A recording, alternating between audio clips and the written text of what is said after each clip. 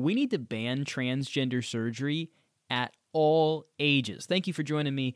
My name's Victor Nieves. This is the Victor Nieves Podcast. And today we're going to be talking about exactly that. I do not believe that transgender surgery should be legal at any age. Now, I think we should all, especially if you're a conservative, we should all be able to agree upon the basic idea that transgender surgery should not be provided to children. You know, chemical or even physical castration to children. It does happen from time to time in the United States. Liberals will try to tell you that this is something, a fiction of our imagination, something that literally never happens. We know that that's not true. We have examples, concrete examples of young women getting hysterectomy surgeries, double mastectomy surgeries. You know, irreparable damage is being done to these poor, innocent children. They're being prescribed drugs like Lupron, if not Lupron itself, which, if you don't know by now, those drugs are literally chemical castration drugs. The children who go through so-called HRT, hormone replacement therapy, many of them are sterile for the rest of their lives, permanently alters their bone density, their muscular structure. So we know the negatives that come along with giving a child HRT and, you know, these different castration drugs or physically castrating them. We know that that's a problem, and I think we can all agree there. My question is, why would we let anyone do that? You understand? I mean, it's so tremendously terrible. Let me frame my position with an analogy. Say that you're a doctor and you have someone who comes to you and they are clearly mentally ill. You know for a fact, you see this individual and you know for a sure, I mean, beyond the shadow of a doubt, you know for sure, for a fact, that this is a individual with a severe mental illness. They're not in a good state of mind. And they come to you and they say, "Hey, doc, I hate myself. I don't want to live anymore. I feel like I'm, my body is wrong. I'm trapped in the wrong body. What I need you to do is I need you to cut off my left leg." Should we allow that in society? Yes or no? Some people might say yes, the more libertarian folks, they might say, yes, I think that's somewhat of an indefensible position. I think it's terribly immoral for one, just from a doctoral perspective. A doctor swears, the Hippocratic Oath, they say, we're not going to do any harm. Well, how is it not harm to take someone's arm and chop it off? How is it not doing someone harm, especially when they're not in a sound state of mind? I'm not talking about some lady who's, just in her 50s and she thinks, I want to have a tummy tuck, or I want to have some liposuction or maybe Botox or something like that, a nose job. I'm not talking about something minor and small and totally cosmetic. We're talking about completely demolishing somebody's organs. We're talking about irreparable damage, completely destroying and removing entirely healthy parts of the human body.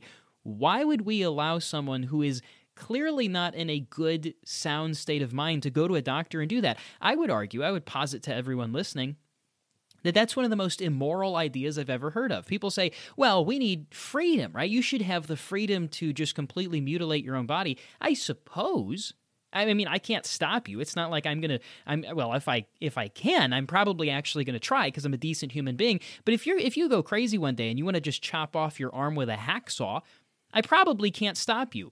I don't want you to do that. And if I can stop you, I'm going to try and talk you out of it or something. But at the end of the day, yeah, sure, I guess you have the freedom to chop off your own arm. But what moral society would say, yeah, let's allow our doctors to go and chop off your arm for you? Why would it be any different when it comes to your penis, your vagina, or your breasts? The answer is it's not. Somebody once told me, we have to have the freedom to allow people to do this. If freedom is defined by the ability to chop off one's own penis, I think it's time that we start rethinking some things. Is that the freedom that you think our forefathers dreamt of? When John Hancock, he signed so famously at the bottom of the Declaration of Independence, real big so King George could see it, he pledged his life, his honor, his fortune, everything that he had. He signed that off. It was essentially his own death certificate because he had a dream that this land would be free. Do you think that is the freedom that he had in his head? When he imagined generations down the road, do you think that he would have been okay with a society where we allow mentally ill people to step into a doctor's office and chop off their penis? No.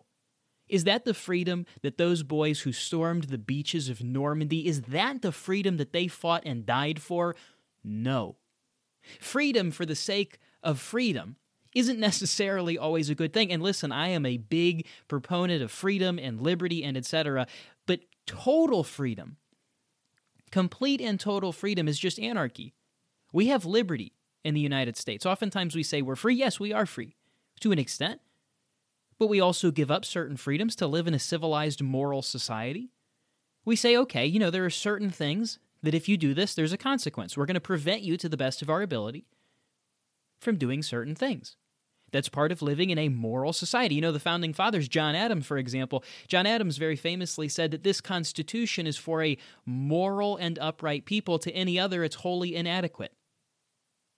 What makes you think that this Constitution was written for a group of people that would chop off their own penises? The answer is it really wasn't. That's not the freedom that our forefathers had in mind. And if that's the hill that you need to die on, metaphorically, of course, if that's the thing that you say, I am staking this territory, we need to make sure that grown men can chop their penises off.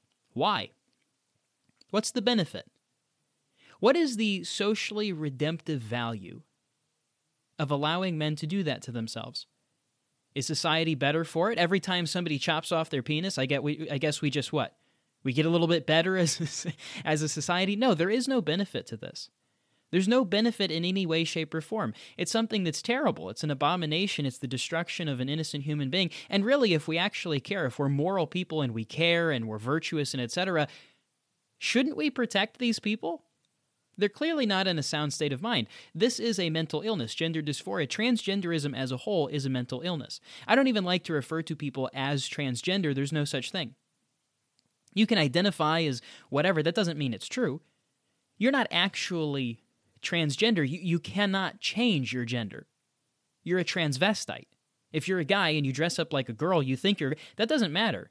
You're still a transvestite. There's no such thing as actually being transgender. These are individuals with compounding mental illness, one of the highest rates of suicidality we've ever seen, higher rate of suicidality, by the way, than Jews in the Holocaust, than blacks in the Deep South at the peak of slavery, higher than any group we've ever seen, with the exception of paranoid schizophrenics.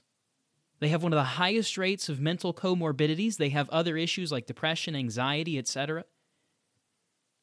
What makes you think that it's good to have a grown man who's in that situation go to the doctor and tell them that he needs his penis cut off? We should be banning this for everybody. It's a good start to ban it for children, but we really ought to ban it for everybody. There's no one in the entire country that should go through this. And by the way, before somebody says, but isn't that the treatment plan?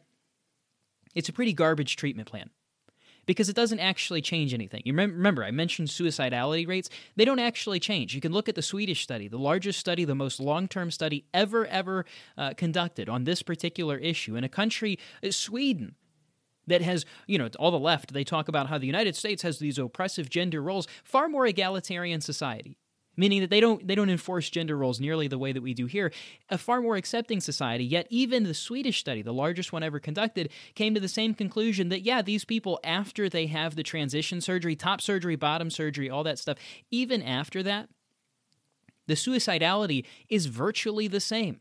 The same percentage of people want to kill themselves. It doesn't change anything. It doesn't actually help them in any way, shape, or form. They're still suicidal. They still have depression. They still hate the person they see in the mirror. That's terrible. That's tragic. They need to get help, but help is not cutting their penis off. They still have all of those issues, but now they have mutilated genitalia. And if you really want to get into the nitty-gritty, actually, let's do that for just a second. Fair warning, if you happen to be a child or something like that, or you have children, maybe you're listening in the car or whatever, heads up, this is going to be a slightly gross conversation.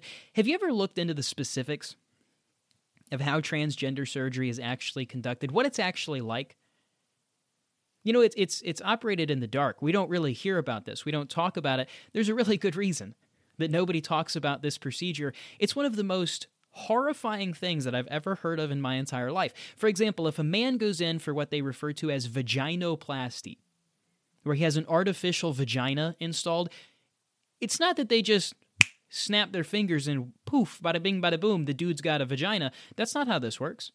They have to go and slice his genitals to pieces. In some cases, they literally take the penis, they invert it, shove it inside. They have to carve out all of your innards to make a fake vagina. It is the most horrible thing. People end up having, pubic hair growing inside of the fake vagina because the human body, the male body, is not meant to have a hole there. Essentially what they have is this infection-prone scab that looks more like an axe wound than it does a vagina that the human body tries to close. Your brain thinks that it is a wound. They have to actually go in and dilate this fake vagina, this axe wound between these guys' legs. They have to go in and dilate them every day, every week, for a long period of time. They have to go and crank that thing open. Because otherwise, the human body is going to do what the human body does, and it's going to say, well, I'm a guy. I have XY chromosomes. I'm not supposed to have a hole there. And so it progressively tries to heal itself over. It's disgusting what these people are doing to themselves. And then, of course, whenever it comes to women, it's not much better in that case either. They have a whole process. They got to chop stuff up, slice things to bits. They have to go and harvest tissue, oftentimes from the forearm of the woman that they're trying to give this fake penis to. Then they have this horribly deformed forearm. They have this weird, bizarre pseudo-penis hanging between their legs. By the way, for both sexes, they virtually lose all sexual function for the rest of their lives. Never being able to have another orgasm, never being able to have anything of that nature, because the brain is still wired correctly. Your brain still thinks you have a penis, even though you have an axe wound. So you know how, you might have ghost limb syndrome if you chopped off an arm or if you lost a finger or anything like that. When you're missing a limb, your brain doesn't really fully understand that, and it thinks you still have it. Well, for men who chop off their wiener, they still feel like they have a wiener. They have ghost wiener syndrome. When they get aroused, they still think that they're getting aroused in the way that a man does. These are people who have irreparably damaged and mutilated their bodies, never to be the same again. They will never have a functioning sex life ever again in their entire lives. Don't tell me that that's the freedom that the boys fought and died for throughout. Great men and women have fought and died to preserve freedom in this nation for the longest time. Don't tell me that's what they had in mind. Don't even pretend. Don't lie to yourself. And take this weird, goofy libertarian stance and say, well, I tell you what. If I'm not free to chop off my own penis while I'm in a severely, depleted state of mind, then I'm not free at all. Yes, you are. You're free to do all kinds of stuff. But as a society, we shouldn't allow a doctor. This is where it really all comes to a crux for me. We shouldn't be allowing doctors to go and do that to someone that they know is not in a sound state of mind. And by the way, no one in a sound state of mind is going to go to the doctor and have them put an axe wound in their leg. This shouldn't be a procedure that any hospital in the entire country is legally allowed to do to somebody, no matter the age. I don't care if you're 25 or if you're 5.